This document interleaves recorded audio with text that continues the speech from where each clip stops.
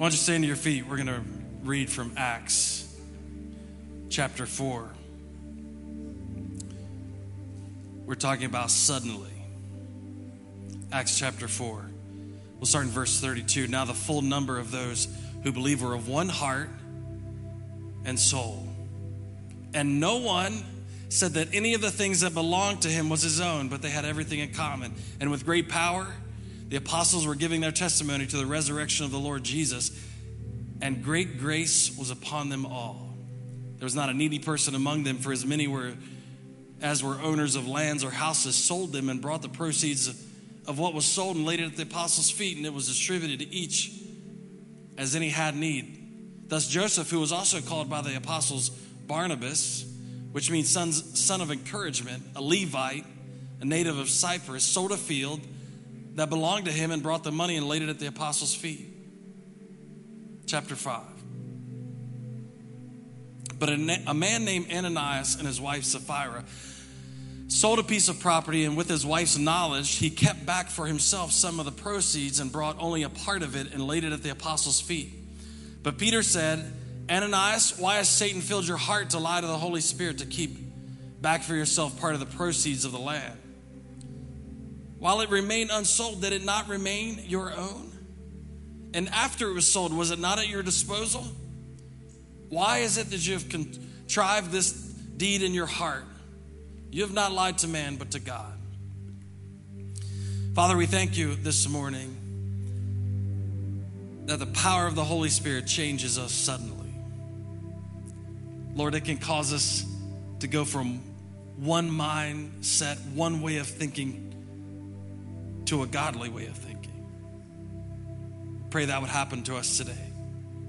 Lord, we know we can change habits just by our own sheer will over a period of time, but there's something about the Holy Spirit changing us in a moment.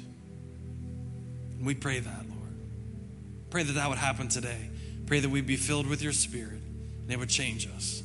In Christ's name we pray, and everyone said, amen and amen. You may be seated.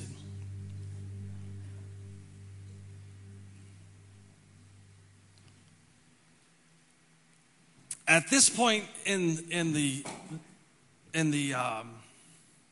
Luke's recording of the Acts of the Gospel, the lights must be out back there too. It says about 5,000 men had been saved at this point in time. About 5,000 men had believed on the name of Jesus. Now, I don't know about you, but we kind of look over this in Acts as like, oh yeah, every church grows like that. You do realize this church was in its infancy. It would be like going into any town, not even having a building to set up in consistently, and all of a sudden, a massive amount of people start to believe. Now, the Bible records 5,000 men. You know those men had wives. You know they had children. You know that it was more than 5,000 total. Because now in modern day times, we count everybody. We count your pets. It's like, oh, you're pregnant? We're counting that kid too. So this has been a remarkable growth after the Holy Spirit came in Acts chapter 2. This is a remarkable explosion of people believing in Jesus. And what happens is we see a transformation in the people who are proclaiming it. It's not the same Peter. It's not the same John. It's not the same. Yeah, physically it looks like the same people. Physically they have the same name, but they're operating in a totally different manner. And it happened in an instant. This wasn't a 30-day change your habits plan. This wasn't a make your life better by going along with what everybody else is doing. This wasn't, hey, I came into church, I like the people, and I stopped cussing a little bit. Because the issue today is that we have more, I believe we have more behavior modification than filling with the Holy Spirit. Can I say that? You can probably barely hear me, so I can say it anyway. So here's what the church has tricked itself into in modern day. That we can have behavior modification that looks like we're full of the Holy Spirit, but still be void of it. So if I come into the church, watch how this works. I've talked about this for years. You come into the church. So in the church, there's a certain culture, right? Right? We don't drink a lot. At least this church. We're generous. We don't cuss a lot. There is certain rock and roll music that we're okay with, and certain rock and roll music that we're not okay with. Can we be honest? U2 is totally fine. So what happens is you get invited to church. You start attending. And then you realize, oh man, these people are happy. These people they seem like they got it together. They're not complaining all the time. This is a nice place. I like it. They've got lights, and if you came today, sorry, but they got a smoke machine in the back. I asked them yesterday, I was like, is the smoke machine gonna work? So all of a sudden, you start acting like the people you're around. Anybody remember high school? Doesn't change when we're adults. Okay, these people don't cuss as much. So, I'm not going to cuss as much. So we start having behavior modification without really a transformation of the soul. And then all of a sudden we look saved. Because we've modified our behavior. The issue is that behavior modification only goes so far. Because when I lose my temper, if the Holy Ghost ain't in there, it ain't in there. Do you know what I'm saying? Because if the people from the church aren't at the house when I lose my temper and the Holy Ghost ain't at the house when I lose my temper, somebody's getting it. Don't raise your hand if you can associate with that. So what happens is there is a real transformation that happens on the day of Pentecost. These people didn't all of a sudden wake up and go, okay, Peter, walk us through the 30-day. We're going to change our habits. We're going to become more generous people. So we're going to start nothing against small groups. We're going to start a connect group on how to be more generous. So over the next 3 months, everybody in the church is going to figure out how to be more generous. No, if you read scripture, it said they went from one way to another. One way to another. Didn't seem like there was any training. Didn't seem like, and you say, well, they were hanging around Jesus. But I'm going to point out to you their conversations with Jesus. Because you can hang out with Jesus and still not be transformed. Because the same people that went, Hosanna in the highest, were some of the same people that were probably standing there going, crucify him. Just because you hang out with him doesn't mean you've been transformed by him. Judas hung out with him the whole time.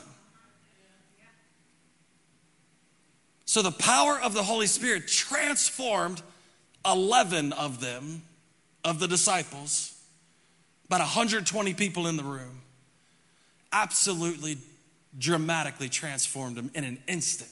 It was behavior that they hadn't learned, behavior that they hadn't worked on, it was just in an instant.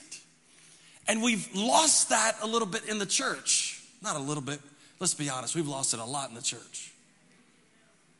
So watch this. Let's walk down through this. Here's some things that I found out about this scripture. Do you realize it's easier to care for people when you're not fighting? It's easier to care for people when you're not fighting. That's why you stay away from some people. Because it's easier to care for them from a distance. I get aggressive when there's no sound system working. Watch this. Now, the full number of those who believed were of one heart and one soul. The full number of those who believe were of one heart and one soul. What did he say? He just said 5,000 men had come to faith in Christ, and he said they were of one heart and one soul. And here's what I know about that time. Whatever the man said in the house happened. So he didn't have any kids running around disagreeing. Oh, I don't believe in you. Believe in Jesus. That's it. And so all of a sudden you had these families that all of a sudden were in one accord with each other through faith in Christ. Through the power of the Holy Spirit, it had changed them, and now they're in one accord. There is unity brings something that you can't get any other way. Psalms 133, behold, now how good and pleasant is it when brothers dwell in unity. It's like precious oil on the head running down on the beard of Aaron, running down on the collar of his robe. It's like the dew of Hermon, which falls on the mountains of Zion. For there the Lord commands his blessing, life forevermore. So that's where we paraphrase, where there's unity, God commands his blessing. So watch this.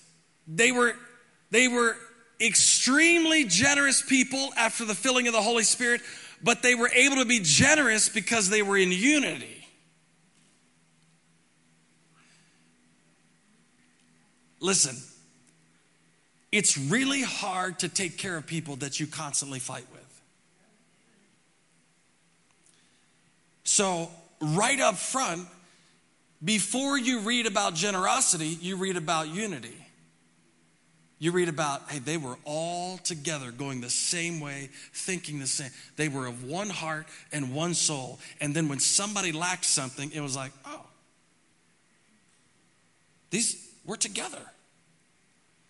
And what happens, listen to me when I say this, what happens in our communities now is Satan is trying to split us over and over and over and over again.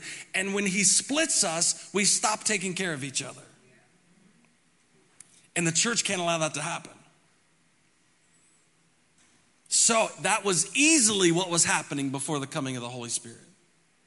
You had all kinds of different groups and different little ideas about what was happening, all kinds of different people groups, and they were all doing their own thing, but all of a sudden, what everybody witnessed was the baptism in the Holy Spirit, and then the church was one.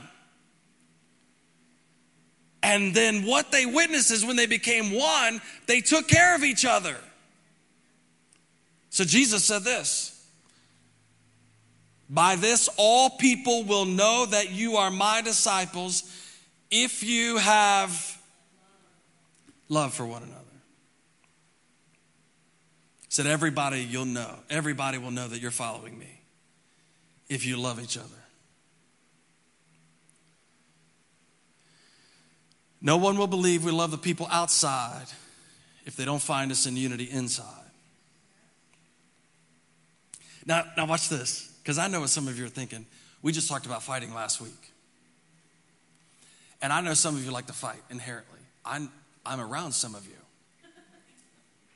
So I know that you're not afraid of fighting. I know that some of you have aggressive personality types. I know some of you are passive aggressive.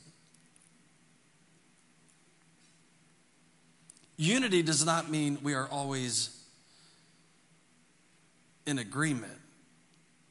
Does that make sense? How many of you have been married more than 5 minutes? Okay. Been married more than 5 minutes. All right. What you find out after about the first 5 minutes is that we're married. Come on. But we might not always agree. How many of you have been married more than 10 minutes? Yeah. You realize you're married, but you may have to lay your head on your bed and pray that you're filled with the Holy Spirit so that you don't say something that could ruin the whole thing. Amen? So the idea here is what some people, I'm going to just be real honest with you, what some pastors do is they preach authoritarianism because they just want everybody to agree with them, and they call that unity.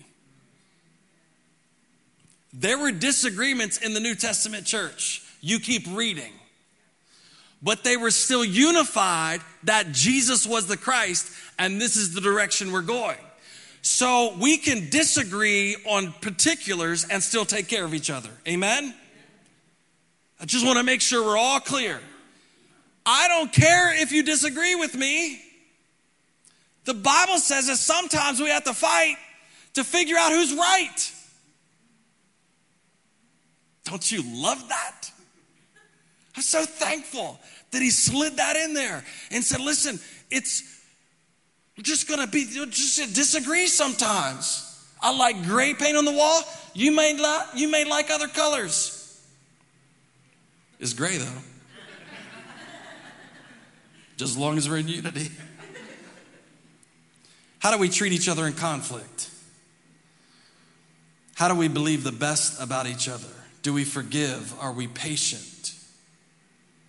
Are we kind in conflict? I'm constantly telling people, I just choose to believe the best about somebody, even if they're disagreeing with me. Even if it seems like they're doing something against me, I'm not going to just automatically believe they're doing it on purpose. You want me to help you out with your marriage?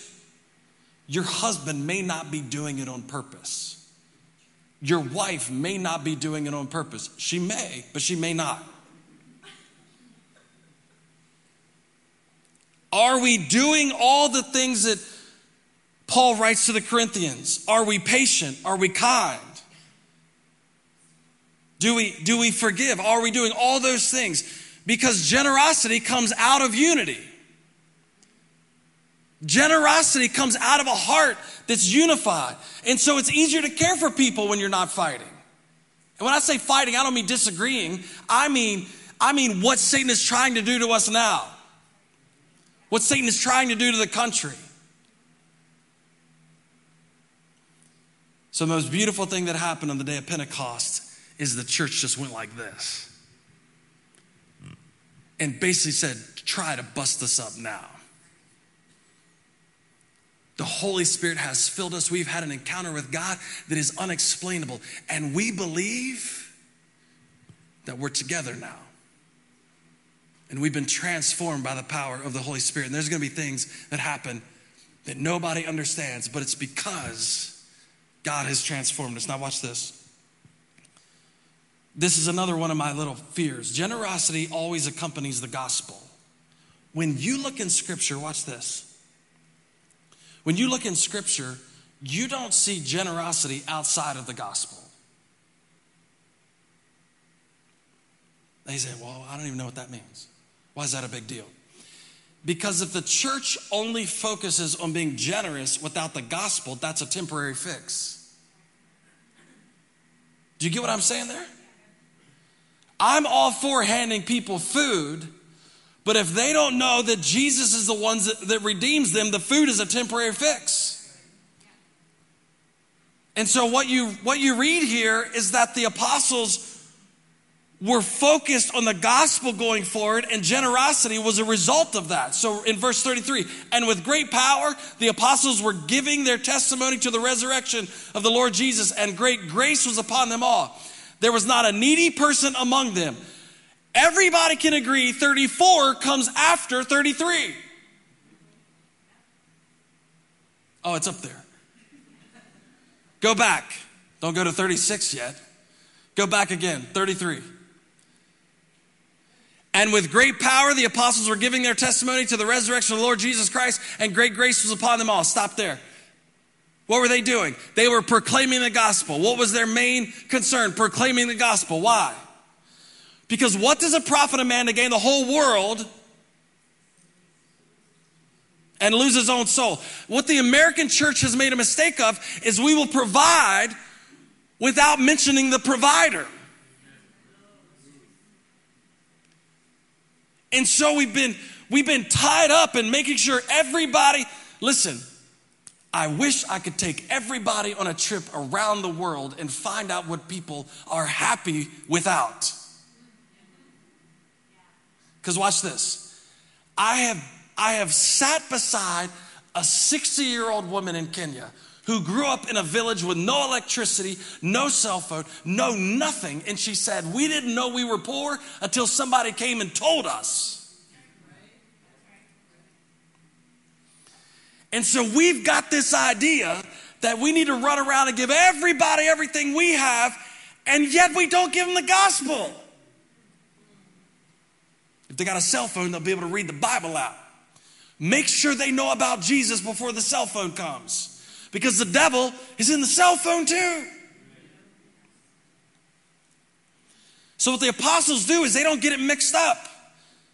They say, our main goal is to make sure people hear the gospel of Jesus Christ. Our main goal is make sure they know that Jesus was the Messiah. And then verse 34, there was not a needy person among them.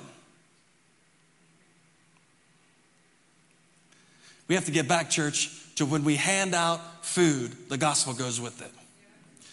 When we hand out a rent check, the gospel goes with it. When we hand out an electric bill, the gospel goes with it. When we serve our community, we can't just serve absent of the gospel, or that's a Band-Aid on the issue. And the modern day church has become so concerned with everything but the gospel going forward. So we say, well, look how many people we fed. Did the gospel go with all those meals? Because what I read is they didn't do one without the other. Yes, everybody had what they needed, but the gospel went forward. Amen? So how is it in communities that churches can feed and do, and then nobody comes to Christ? We got our priorities mixed up. We want to look generous without the gospel, and that's a Band-Aid on our society. It is true that people won't care what you know until they know that you care. But it's what's behind the care that counts. We need to be prolific in telling them why we care. We need to be prolific in telling each other, this is because Jesus saved me and filled me with the Holy Spirit. Because before I met Jesus, I was stingy. Amen? I'm going to prove this to you. Watch this. Extraordinary generosity always follows an extraordinary empowerment. Extraordinary generosity follows extraordinary empowerment. Here's why I know this. When the disciples were following Jesus, they were arguing over position and what they would receive.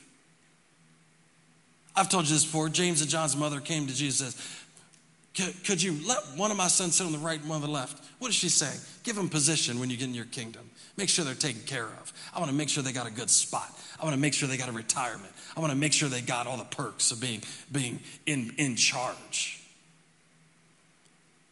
Peter looks at Jesus after he says, man, it's really hard for rich people. Peter says, hey, what about us? We've given up everything. What are we going to get? What are we getting? Fast forward, baptism in the Holy Spirit, and what are they doing? Giving everything away. You hear no mention of position or authority. You hear no mention of what am I going to get. It's instantaneous. Instantaneous. So watch this. Like, I believe in self-help things. I really do. It may not sound like it, but I read self-help books sometimes. I chuckle when I read them, but I still read them. Because we do need behavior modification. You can't just be an idiot the rest of your life. You know what I'm saying? We could change habits. We could change the way we do things. I work on that all the time. I'm trying to figure out what is the best way for me to operate. How do I need to use my calendar? All those type of things. But there's something, generosity and the way we treat each other, people, is a really hard thing to just learn. But it's an easier thing to impart. And you see it in the disciples. What position will we have and what will we get for this? Baptism in the Holy Spirit, and they give everything away.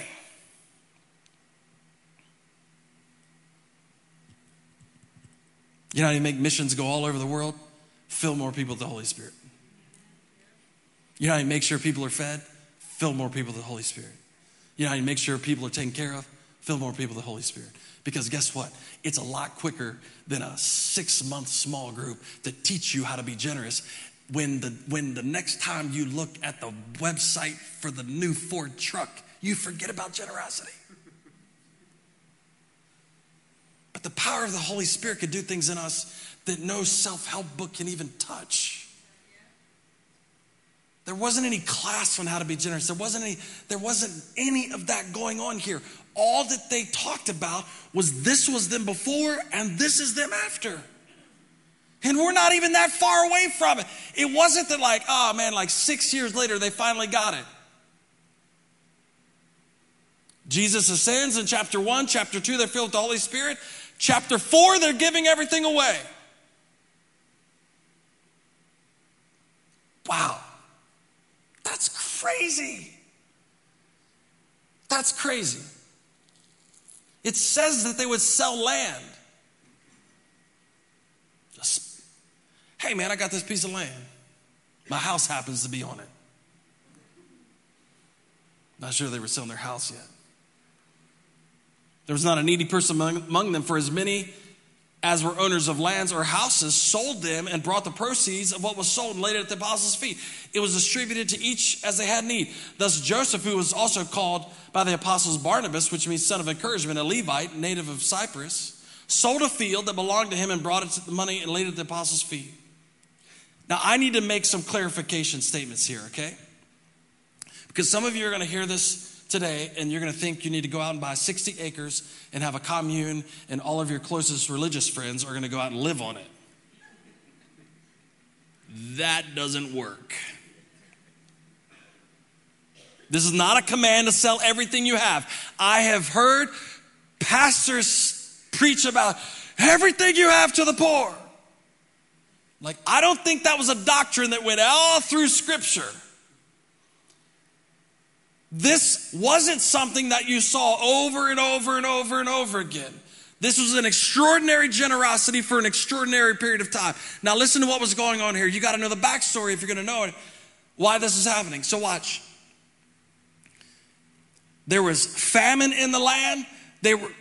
Some of these people had permanently moved into Jerusalem because of what was going on with the gospel and the baptism of the Holy Spirit. Their jobs had changed totally. They went from being fishermen to preachers.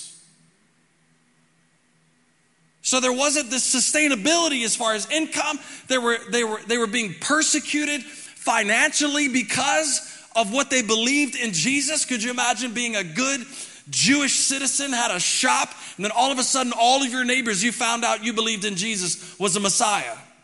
That's going to hurt your wallet. So all of a sudden this pressure was on the church. But what happened was the extraordinary empowerment of the Holy Spirit caused them to change and not look at position and go, hey, listen, if somebody needs something, what I have is theirs. Now this wasn't a doctrine all throughout Scripture to go sell everything you have. You're not allowed to have a nice car, not allowed to have a nice house. You got to sell everything and give it to the poor. Well, guess what? We all be poor then. That's not what it's saying, but it's saying in extraordinary circumstances, the church came together and made sure everybody had what they needed. So here's a lesson out of this. When suffering happens, the church ends up suffering the least. Not because we're less impacted by it, because we're more generous in it. Did you hear that? When suffering happens, we go, no. These are my people. And so then the world looks from the outside to the inside and goes, what in the world is going on in there? And then we say, the gospel is going on. Would you like to be a part of it? Amen? So this happened in an extraordinary period of time with extraordinary empowerment. I wrote this: if you find yourself debating positions and material goods, ask for more of the Spirit. Because when all the chips were down, the church was growing, but they were being financially persecuted. The answer was, we'll just give it away. We'll just make sure everybody has enough. Now, here's the only problem with that. Every time God empowers the church to do something, Satan does a counterfeit. So watch. Barnabas, who we know goes on to equip Paul to do everything that Paul did and just wrapped his arms around the first century church and kind of help encourage that. Barnabas sells a piece of property and lays it at the apostles' feet to help other people. Watch what happens. Isn't it funny how trends start in the church? It's like, well, I saw sister so-and-so do this, so I think I'm going to do it. So there's a couple named Ananias and Sapphira. And they're sitting in their living room one day, and they hear about Barnabas. Hey, Barnabas sold a piece of land. Gave it, laid it at the apostles' feet. Man, the whole church knows about it. I think they're going to get invited to the big dinner. What if we sold a piece of land? And Ananias went, hey, listen, we got that land, but I don't want to sell all of it. We'll just make it look like we sold it. And we'll sell it, and we'll keep a little bit for ourselves, but we won't let anybody know. We'll say it was a down market. And we'll sell it, we'll keep half of it, and then we'll take the rest in just like Barnabas did, and we'll lay it at the apostles' feet, and everybody go, oh, you guys are so good. So that's what happens. Only the first century church was a lot better at picking out liars than we are today. So what happens is Barnabas does his deal. Then it says Ananias and Sapphira got all inspired by the devil to go in and lie to the Holy Spirit. So they walk in, they sell a piece of land. He keeps the half of the profit, walks in, lays the other half down at Peter's feet. And Peter says, hey, listen, bro. You got that little twitch thing with your eye when you're lying, and I can tell you're lying right now. But the problem is you're not lying to me, you're lying to the Holy Spirit. And I pray to God this never happens in our church. But in that church on that day, he dropped dead. And it said hours later, his wife came in and propagated the same lie. Every time God does something incredible in the church, Satan tries to come along with a counterfeit. They say, well, how does that even apply? Watch this.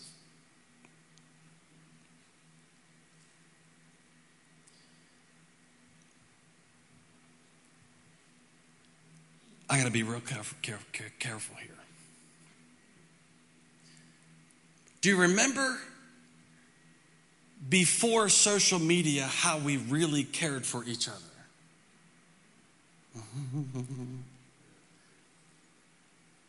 Remember that? Remember how you show up at somebody's house?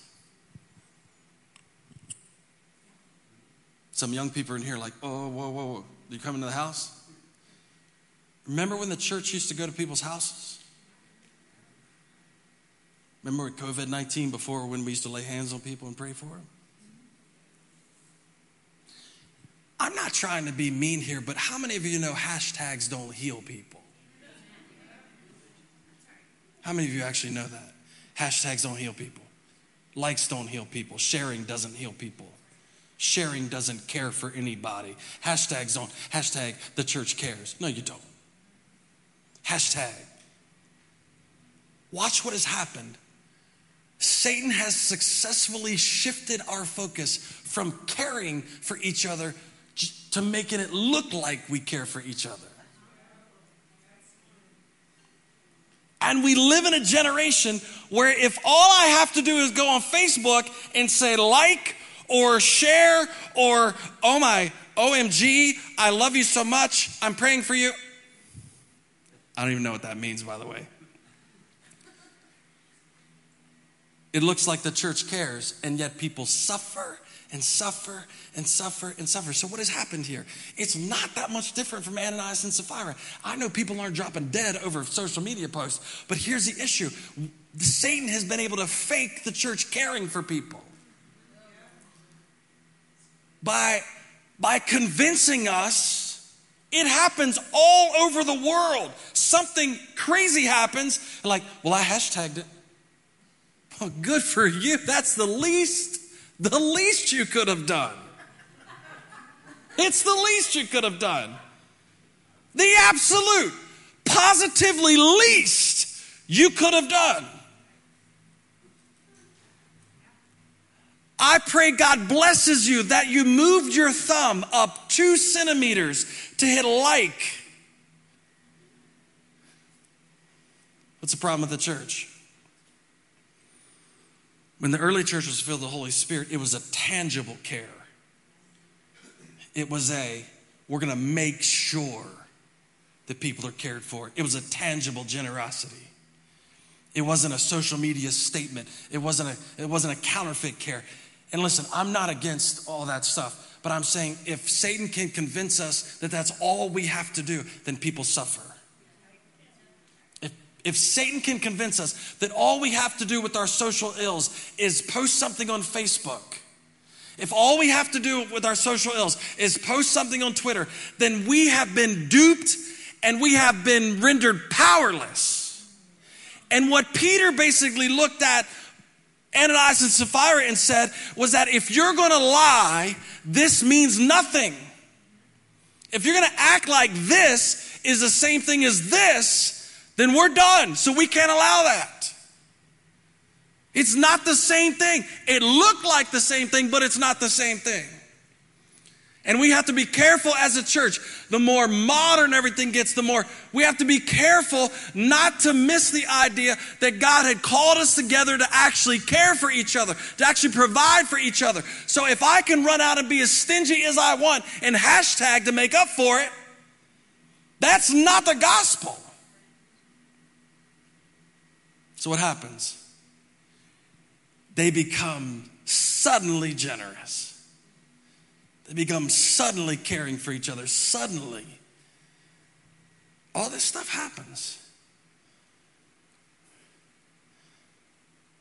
And sometimes it shocks me. Sometimes I have to keep coming back and shaking myself and saying, Chris, you know what? The power of God can transform people in an instant. And I know that some people come in and they have to meet Jesus over a period of time, but I'm praying now more than ever before, that the power of the Holy Spirit would transform people suddenly. Because I'm going to tell you something, this country needs a sudden encounter with the Holy Spirit. Suddenly. We don't have time to flesh it all out and figure out who's right. We need a sudden encounter with the Holy Spirit. Stand to your feet.